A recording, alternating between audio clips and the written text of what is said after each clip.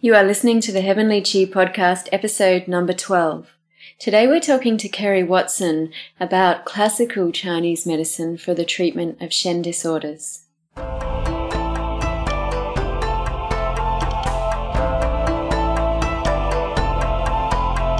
Hey everybody, I'm Fee Gitcham. I'm Claire Pyers. Today we're talking to Dr. Kerry Watson. Hi Kerry. Hi, how are you? I'm good, thanks. It's great to have you on the show. We're going to talk with Kerry about the treatment of Shen disorders from a classical Chinese medicine perspective. Kerry is a practitioner and teacher of Chinese medicine, and you can find him at his humble self-titled clinic in Altona, Victoria, Australia. You can get in touch with him via the contact details listed with this episode on our website. The Heavenly Chi podcast is produced every week for your enjoyment and professional development. Show notes and continuing professional development resources are found at www.heavenlychipodcast.com. You can add Heavenly Chi podcast to your favourite RSS feed or iTunes. You can also follow us on Facebook. All links are in the show notes. We hope you enjoy today's show.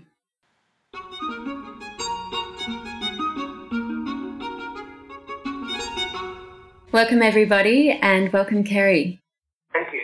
Great. It's great to have you with us.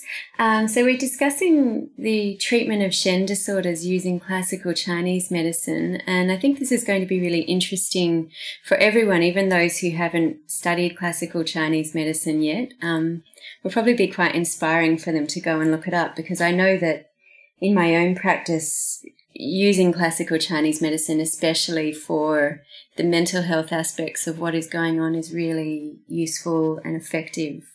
And when we were discussing this with Kerry to prepare for our episode, he mentioned that we need a comprehensive understanding of the classical energetics of Chinese medicine and of Taoist Buddhist philosophy and the psychology inherent in the practices there. So I'd just like to start, Kerry, with what do you think are the most important philosophies or nuggets of philosophy from within that field, Taoism to Buddhism? It's very vast, in terms of the way that you approach Shen disorders. Okay. Well, to me, Taoism is the way of dynamic equilibrium, and Buddhism is the way of mind or consciousness or Shen. And when these two philosophies came together in China, particularly in the Tang Dynasty, and produced Chan or Zen, in my mind they really enriched each other and gave us a deeper understanding of the journey of life. So from a Taoist point of view, we are made up of the San Bao, the three treasures, Shen, Qi and Jing. As we know, Jing is given, and I mean that literally, and that leaves Qi and Shen to travel together throughout our lives. And therefore developing a deep understanding of Taoism and Buddhism allows us to travel well and supports us to be able to support others to travel well on their journey as well.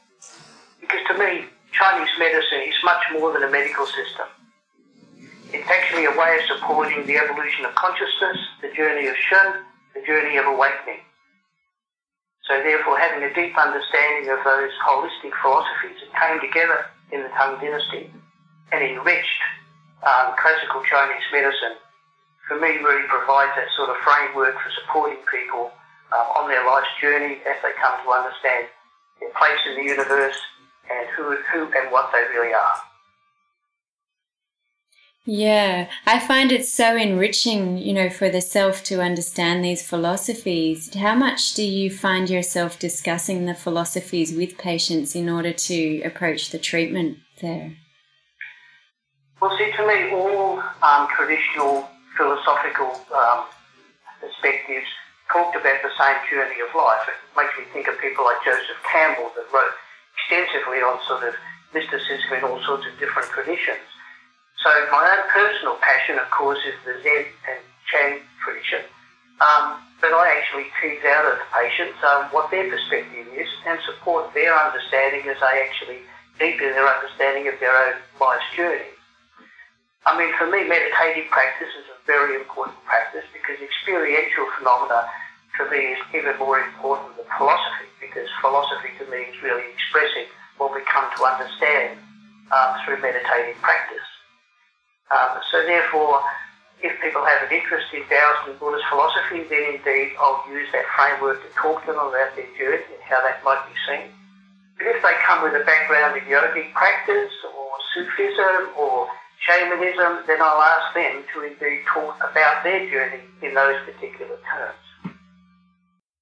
And I think that's where the beauty of the way that Chinese medicine is taught and the framework that we have is that we don't necessarily we don't necessarily get stuck in a particular way of thinking or a particular way of approaching, and we can tailor our understanding of what's happening for the patient, by using, making use of the words and the language that they use, and, the beliefs that they have can always express a certain dynamic that we can interpret from a Chinese medicine point of view. Exactly. I mean, Chinese medicine to me is such a sort of a broad philosophy that there's plenty of room within that to understand other perspectives about the same journey.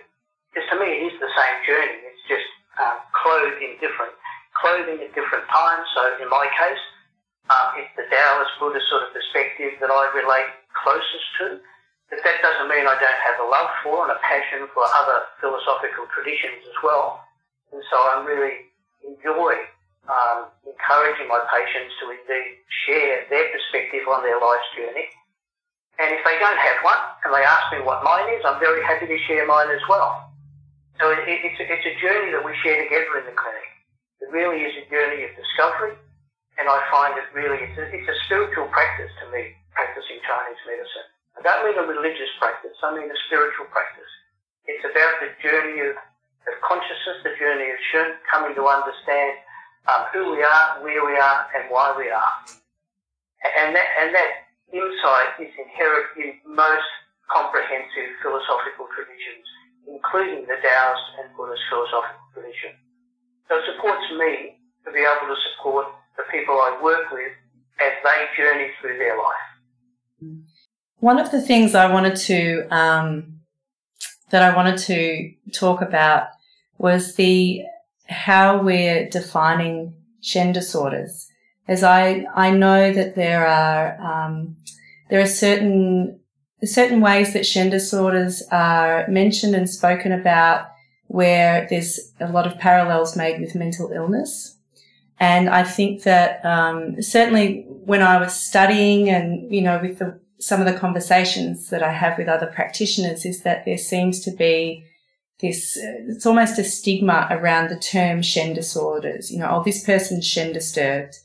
And that's, for me, when I'm talking about a Shen disorder, I'm not talking about, a blatant, mental illness or someone who's clearly, highly agitated. Sometimes I'm talking about, just what would seem or appear to be a normal person who's just having some difficulties with their inner landscape, I guess. And so I wonder if you can just make a comment on what your idea is on what does a Shen disorder, what are we actually talking about when we're saying we're talking about Shen disorders? Well, to me, the whole area of psychology is what Shen disorders are really about, because I don't really make the distinction between mental illness and Shen disorders, because to me we're all challenged at different times in our life. That's what life's really about. It really is an experience of being challenged in order to grow and develop. So I don't make a big distinction between the experiences that I have and that other people have that challenge us and the people that are severely disturbed at particular times in their lives. So to me, Shen disorders are really sort of when the Shen is disordered, or indeed when someone is experiencing patterns of disharmony, where indeed a disturbance of the Shen is part of that particular pattern. So my personal perspective on sort of psychological challenges and psychological disorders is very much based on sort of the humanistic transpersonal schools of psychology and philosophy. And that therefore the challenges we have come about by the way we engage with the world and how we interact with the world around us, the way in which we're brought up, the way in which sort of our Shen is able to maintain its equilibrium in the midst of constant shifts and changes. So I don't take a mental health view on psychological disorders. I take a very classical, humanistic and transpersonal perspective on the challenges that we all experience in our lives to a greater or lesser degree, and that sometimes people come to see me in the clinic when indeed those challenges are getting so significant that they really need some help and support to indeed work through them. With that said, I must add that my perspective on Chinese medicine is that we support a person's ability to self-heal. So in other words, we support those systems, the environment, energetic, emotional, psychological, and every other aspect of someone's environment, to indeed provide a safe, supportive environment for that person's system to right itself. Because inherent within us, that ability exists. That's why normally when someone says to us, how are we? If we say, I'm okay, that really means our system is doing the job. When someone says, I'm not okay, it's that their system is not doing the job as well as they would like it to. And in my opinion, our job is to actually help that person's system be able to take that responsibility and to be able to indeed provide an environment where that person can indeed self-heal and therefore sort of work through the issues and challenges in their life and continue the journey of discovery that life really is. I mean, I think the Shen and the treatment of the Shen is a key component of what I'm doing with every single patient, pretty much. What are some of the particularly relevant Shen disorders that you're seeing mostly today? Well, I mean, it ranges right across the whole human experience. I mean, obviously things like anxiety, panic attacks and depression, but much more. It's about feelings of lack of self-worth, feelings of being lost, feelings of not sort of having any sense of their own self-value, feelings of a lack of identity, of who they really are and what the process of life really may be. So in other words, it ranges right across the human experience. And so for me, even though when people come and present, they might be coming and saying, that they really just don't feel themselves lately, or they just don't feel as much purpose in their life, or they're feeling really anxious and panicked, or they're feeling really sort of dissatisfied with their life, they don't have any sense of purpose anymore. I mean, that's the beginning. That's when the door opens. And my job is to really support their system to be able to find equilibrium so they can work through those issues and chart their way forward. So my focus is not so much on the disorder, it's on the person. Because to me, Chinese medicine is not really a disease-focused medicine, it's a person-focused medicine. I think it was Leon Hammer that said, in Chinese medicine, we actually diagnose the person more than the disease. And I would totally agree with that. Because I make a lot of use of things like the five spirits. I'm very conscious of the role of the five spirits in our ongoing evolution of consciousness. So therefore, I often see people through those particular eyes. For example, if the Yi spirit of the earth is not being nurtured and nourished by the earth energy, then indeed people often don't have a real sense of being connected to their world. Their feet are not really on the ground, but often what I regard as sort of being a bit empty of any sense of sort of centre, the earth being their centre. And so therefore they fall into the sort of behaviours that come about because of the lack of Yi spirit. And so therefore, even though they may have good intentions, they often don't follow through. They don't sort of connect what they're thinking, which is an earth phenomena, with how they're actually behaving. So therefore, when I'm in the clinic, I'm very conscious of the nature of people, of what makes up their psychology, and particularly in relation to the five spirits, and the connection between their energetics and the ability of those five spirits to indeed assist them in the journey through their lives. So using that to be able to get a sense of where the energetics need some attention, those aspects of their psyche, those aspects of their Shen, and indeed support them through their journey of life. For instance, we know about the Po and how the Po helps keeps us streetwise and keeps us safe in the energetic world or the manifest world. And so therefore some people, of course, don't feel safe. And so because their Po is really not being energized in order to allow their intuition to be able to guide them and allow them to indeed evaluate and make informed decisions, or let's say judgments. The same would apply for the Hun. And of course, with many people being fascinated, as I am, with the nature of consciousness and the journey of consciousness, indeed the Hun keeps us safe throughout that journey. But of course, if our wood energy is all bottled up, we suffer from gun-chi stagnation, then indeed the Hun can't really serve us well. And so therefore we don't have that kind of safety mechanism that indeed ensures that we will travel well through those realms of consciousness as we evolve towards awakening to our true nature, one with the great Tao. And so are you, I know each situation is unique, but can you discuss some treatment methods or points or ways that you would approach the treatment if you're dealing with someone in classical acupuncture where you want to energize the Hun or the Po, for example? Okay. Well, firstly, I would probably, my first consideration would be to look to the earth, because it's the earth, the P, that actually transforms and transports, as we know. And so therefore, if someone's earth energy is connecting them to the earth, is nurturing and nourishing them, then they have the potential to self-heal. If their earth is depleted, deficient, unable to function properly, then no matter what we do, whether it be with acupuncture or herbs or anything else, they won't have the stuff of life or the staff of life to be able to actually heal themselves. So I often look to the earth to see whether the earth is really providing that nurturing and nourishing qi and shi that our whole system relies on. Now when it comes to the Sin, the TCM heart system, the spirit house that houses our Shin, we know that's very dependent upon Shi, TCM blood. And so therefore the whole transformation of our environment into usable substances, qi, shi and other substances is vital.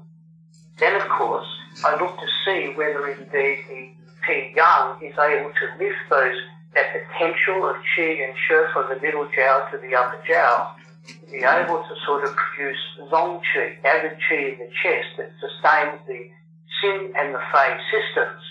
And in this case, looking particularly at the shi, the TCM blood, in relation to sustaining the Sin system, the Sin Jing. And so therefore, once indeed someone's earth is starting to transform and transport, sure, I try to assist that person's system that the qi and shi gets from the middle jiao to the upper jiao, so indeed they end up developing a safe, well-constructed Sin or spirit house. Whenever I travel in places like Thailand and I see those little spirit houses outside shops and outside homes and outside businesses, I immediately think of the Sin, the spirit house, where the Shin resides. And so therefore it's a matter of really providing the energetics infrastructure so the Sin can indeed be a welcoming, safe refuge for our Shin to reside in, so it's in a peaceful place to be able to witness life's challenges and to be able to work through them as it journeys home. Where if the Sin is really depleted, if the Sin is really not sustained, if they're not a safe place for our Shin to reside, and of course with that being the case, the Shin is focused on sort of trying to be safe, as distinct from trying to grow and evolve and develop, or let's say evolve in terms of its understanding of the journey of life. So they're the sort of concepts that are really important to me. But coming back to the wood for a moment, I mean, we know that the wood is the parent of the fire. And so we also know that the gun stores the shi, it also stores the wei. But in this particular case, in relation to the Shin disorders, it stores TCM blood. And so therefore, if the gun is all bottled up, then it's unlikely that it'll be able to serve as a good parent and nurture and nourish its child, which is the Sin, the spirit house. So to me, it's really a matter of getting all of the energetics that we understand in classical Chinese medicine working optimally to provide that energetic environment so indeed someone can feel safe and nurtured and nourished and centered and cared for in order that they can start to work through the challenging issues that are going on in their lives. I have a bit of a saying, and that saying is if we get the energetics right, the counselling and psychotherapy will work a lot better. When I say that, I'm talking about sort of our counselling, Chinese medicine counselling from an Eastern philosophical perspective, but I'm also talking about the use of things like mantras, the use of things like meditative practices like Qigong. And these are psychotherapeutic practices to me that are developed in the East to support the journey of spirit. If we get the energetics right, then indeed people can start to engage in some of those practices that will then support their particular journey. So to me, it's very individualised. It's coming to understand the nature of the person, their journey, how they are journeying, and actually supporting their ability to journey well. So depending on what energetics need attention, that's of course where I'll be focusing. And whether it's acupuncture or herbs or a combination, it doesn't really matter. To a large extent, it's up to the person and the consultation between themselves and myself. It's really the process that I'm focused on. Focusing on providing an optimum healthy environment for someone to indeed self-heal and to evolve and grow as human beings are and meant to. That's beautiful. We're sitting here and just absorbing the conversation with smiles on our faces. I mean, for me, because I've been involved in Chinese medicine in this life anyway, and I mean that, in this life, I think there's been connections in others, since 1975, I came to Chinese medicine with a fascination for Taoist, Buddhist and sort of yogic practice and meditative practice. And so in the clinic, as I started to develop my skills, I would be using those particular frameworks to try to help people understand the journey that they were on. And then years later, I came across the writings of people in the transpersonal psychology area. Stanislav and Christina Grof, Ken Wilber, and a range of other people. And recognised that indeed in that sort of fourth force of psychology, transpersonal psychology, that included the journey of life as articulated in sort of the Hindu, Buddhist and Taoist and other mystical traditions. And so these days, depending on the nature of someone has an interest in sort of modern psychological theories, then I'll make certain recommendations to them about what they can look at that might help them understand what's going on for them and the journey of life they're on. Whereas if someone comes with a passion for yogic tradition, then we'll be talking about the Upanishads, and we're talking about sort of various yogic traditions and various yogic schools. So having a broad understanding, I think, is important to be able to support people on their particular journey. But having a deep understanding is really important, I think, for the practitioner, so they feel confident and comfortable to be able to support people on, in some cases, what's a very perilous journey, because people can get very messed up, as we know, in their lives, and sometimes they'll come to us to indeed provide the support and the care and attention that they need to actually sort of make peace with their life and actually start to celebrate it in ways that maybe they didn't have before.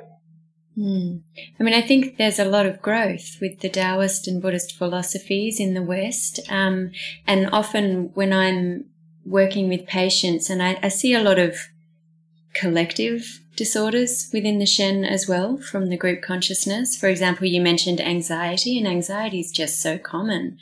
And, you know, we're in a circumstance where politically there's a whole bunch of media going on to make us all feel quite afraid and anxious all the time and unsafe. And I'm wondering if you could speak about that in terms of the collective level of our consciousness and the current needs for the collective Western Shen, so to speak, coming to acupuncture, looking for that Eastern input. You know, I suppose I don't really see East and West anymore, because I know so many people that have been born and brought up in the East, and so many that have been born and brought up in the West, that to me it's just a common journey that we're all really on. And of course, we're just microcosms of the macrocosm. So obviously the first place that we need to start to work is on ourselves. And there's no boundaries, there's no barriers. There was a book by Ken Wilber called No Boundary, which was one of his many writings that I found very profound, almost like a mystical experience reading it. Because any sense of separateness or boundaries fell away as I read that particular book. And that's my experience with meditation. I mean, I've been meditating pretty conscientiously since I was 19, and I'm now 65, so I've been doing it for a long time. And for me, whenever I get up in the morning, when I get up in the morning, my first thing that I do is I meditate. And that means I let go, completely let go of any sense of separateness, any sense of boundaries. I don't look at my diary, I don't open my computer. I just tune in to the universe. And so therefore, that's how I approach my day. And so I don't find that anxiety really is a big part of my life these days. It was when I was younger. But now I feel part of the oneness of the universe and part of the oneness of the world. An example of that might be years ago when I was travelling with some colleagues throughout China and down through Southeast Asia. By the time we got down to Indonesia, I remember saying to one of the colleagues that I was travelling with, you know, this was the first time when I was in China that I actually felt absolutely Chinese. And when I was in Thailand, I felt Thai. And when I was in Malaysia, I felt Malaysian. And now I'm in Indonesia, I'm damn sure I'm Indonesian. And it was a real sense for me that any boundary between me and different cultures and different perspectives, they'd really fallen away to a large extent. And so therefore I was just humming along with the nature of the universe. Now that doesn't mean I don't get distressed and concerned about things that are happening in the world. But of course that's just part and parcel of the world that's always been and always will be. And I hope that the contribution that I make both in terms of engaging with people and through connecting with the universe through meditative practices plays a part in sort of helping people with their journey, as difficult as it might be at times. So I don't get overwhelmed by it. I just let go of those overwhelming feelings if they come, and actually sort of tune into something more profound and more deep. Once again, with Ken Wilber, I remember him talking about 3 stages of the development of consciousness. First stage being the I stage, which is a stage that all little babies have. You know, they're the centre of the universe, everything revolves around them. Of course, some people never lose that stage, and they grow up and are totally self-centred and usually called psychopaths. The second stage is the us stage, which is the tribal stage. In other words, us versus the others. And we may be linked together through culture or through age or through interests or whatever the case may be. The difficulty, of course, with that stage is that there's always the other. And so therefore, people of a different culture, different religion, different gender, different this, so there's still a separation. The third stage is the stage that he describes as the all of us stage, where everyone is of the one tribe. And so for me in meditative practice, those levels of consciousness that are most profound, because that goes beyond all those senses of separateness and allows me to experience the fact that there is only one experience in this world, and that is the great Tao manifest. It's multiple entities, and always continues to do that, whether it be plants, animals, people, or whatever. But connecting with that oneness, connecting with that sort of that state of being beyond a sense of separateness, for me, is the way of dealing with any anxiety that indeed may come about as a result of those other stages of consciousness, particularly the tribal stages. You know, where one group seems to be against another group, seems to be against another group, which is just around us all the time. And I try not to buy into that. I try to move beyond that into a sense, a state of being where all living entities are one. I think I really agree with you, and I think that you know, getting back to what we were mentioning earlier, that, you know, cultivating that within yourself and having that as, you know, as a point of focus in your you know, in your self-reflection and your self-development. I think that in itself is an effective treatment tool, because people come to see you as a practitioner and they just get a feel for the energy that you have and the They feel that there's a certain stillness and receptivity within you as a practitioner, and that allows them the space to let go of some of their worries and to let go of some of their chatter that they might have going on within themselves. I think it's a really important thing that that we do that as practitioners, because that can, if we have more of that, it allows for greater healing, I think, in our patients. Look, I totally agree. And in the early days, I was hesitant to encourage people to meditate and so forth. But these days, I have no hesitation. I'm so aware that meditation is a very, very powerful practice. It puts people in touch with their true nature, and that therefore allows them to transcend the sort of bickering and the disagreements and sort of the tribal activities that indeed lead to so much friction in the world. That these days I have no hesitation in suggesting to patients that really meditation is something that I feel people benefit from as a core practice in their lives. And these days, what's called mindfulness is basically Zen meditation. It is no different. I teach it to the students in first year when I teach. We do Qigong and we do channel Zen meditation under the term mindfulness. It's exactly the same. And these days, the evidence in terms of sort of the health benefits of meditation that have come out of public health studies, particularly in the US, that have been running now for many years, is just profound. I mean, when you're looking at sort of people who meditate a couple of times a day over the course of 5 years, and you look at their medical utilization rate compared to people who indeed don't meditate and are matched for all other factors in their life, we're talking about 94-point-something% less heart disease, 54% less cancer, 55% less neurological and psychological disorders. We're talking about profound health benefits from the simple practice of meditation. Now, of course, acupuncture in particular can be very, very meditative. I mean, some people with the simplest treatments, Hegu and Tai Chong, the 4 gates, have profound deep meditative experiences. And when they say to me, it's like, I've never felt this relaxed in my whole life. I feel in tune with everything. I say to them, well, a way of being able to experience that every day is to actually learn how to meditate. So I have no hesitation in teaching people how to meditate. It's not a religious practice to me, it's a human practice. It doesn't have to be associated with any particular tradition. It's something that anyone can be taught to do. Observation of breath is something we all agree, so it's pretty easy to teach and pretty easy to do in terms of the actual practice. Of course, when people first start meditating, they find that their thoughts grab them and take them away, as they did with me. But I do remember one day, I couldn't put a date on it, but I was sitting meditating, and for the first time I observed or witnessed thoughts coming in and thoughts leaving, and I stayed. And at that moment I knew I was not thought, and that I knew I was no longer imprisoned by thought, that I was something prior to thought, prior to time, prior to space. And of course, to me, that is really who we really are.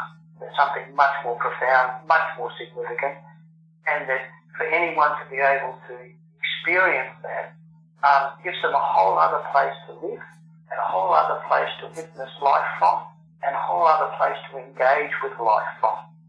So to me, it's a very, very important practice. And in terms of classical Chinese medicine, it is central. In the same way that it's central to Taoist and Buddhist practice, or Taoist and Buddhist tradition, meditative practice is at the centre. Not at the side, but at the centre. I agree, and so often the acupuncture will induce a patient through that kind of experience, and then there's sometimes where it doesn't, and yet you want to impart that experience with the patient. And in my practice, I will sometimes combine meditative instruction or say or do a few things which might involve words, light, smells, whatever I'm doing, the way that I'm doing it, so that when I put the needles in and leave the room, I'm supporting the induction of them going into that emptiness and into that state. Is there anything you want to add in terms of things that you would do therapeutically to assist that along, or do you just let it happen or not? Or is it something that you focus on achieving through the acupuncture specifically? Well, I mean, I use acupuncture and Chinese medicine to try to get the energetics into the right place so people can actually journey well. So with that said, I don't necessarily encourage people to try to meditate the first time they start to see me, because I know to be able to let your attention rest on your breath, or indeed on a mantra, should you use one, or some creative visualization, you need to be able to focus your attention, of course, and that's a function of the earth energy, of the Qi in the Wei energy. So therefore, in early stages, I may get them to do things that start to connect them to the earth. In other words, I'll encourage them to go out into the countryside, to go for walks in nice parks, to go for walks along the beach, to do some gardening. And sometimes I'll even get them to do some simple martial art postures that indeed require the energy to be drawn into their limbs, once again under the responsibility of the earth, so they start to become more centered and more focused. Sometimes I'll give them a mantra, and it'll be a very simple mantra. It might just be here now, or be in the present, or be in the moment, to actually focus their attention so their energy becomes more focused into their earth and centers them. Once that happens, then they're more likely to be able to benefit from actually letting go in meditative kind of practice.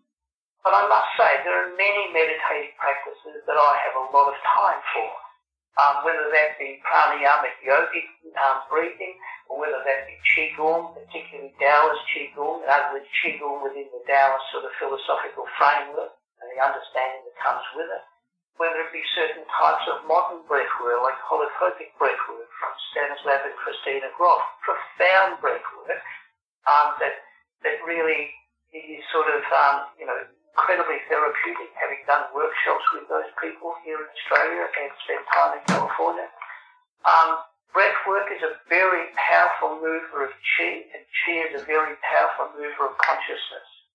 So therefore, breath moving qi and qi moving consciousness is an interconnection that I make use of in the clinic. And sometimes I'll just start with breath. Then moving the qi with things like acupuncture and Chinese herbal medicine and Tui Na and so forth, and then moving into the effect of that on consciousness. But it's all connected. And I remember when I did workshops with Stanislav and Christina Grof, I think I was the only trained Chinese medicine practitioner at this particular sort of workshop, 80 people in Sydney at Quarry a number of years ago. And I went up to him later and I said, look, I've really observed that so many of the areas where people are putting pressure as part of that breathwork thing are major acupuncture points associated with various emotions and so forth. And he said, yeah, that's why in Sacramento I have Chinese medicine practitioners working with holotropic breathwork practitioners, because sometimes working with qi and consciousness together is better than working with either of them alone. So to me, meditative practices of various forms, including breathwork practices and energetic practices like acupuncture and Chinese herbal medicine, are like a hand and glove relationship.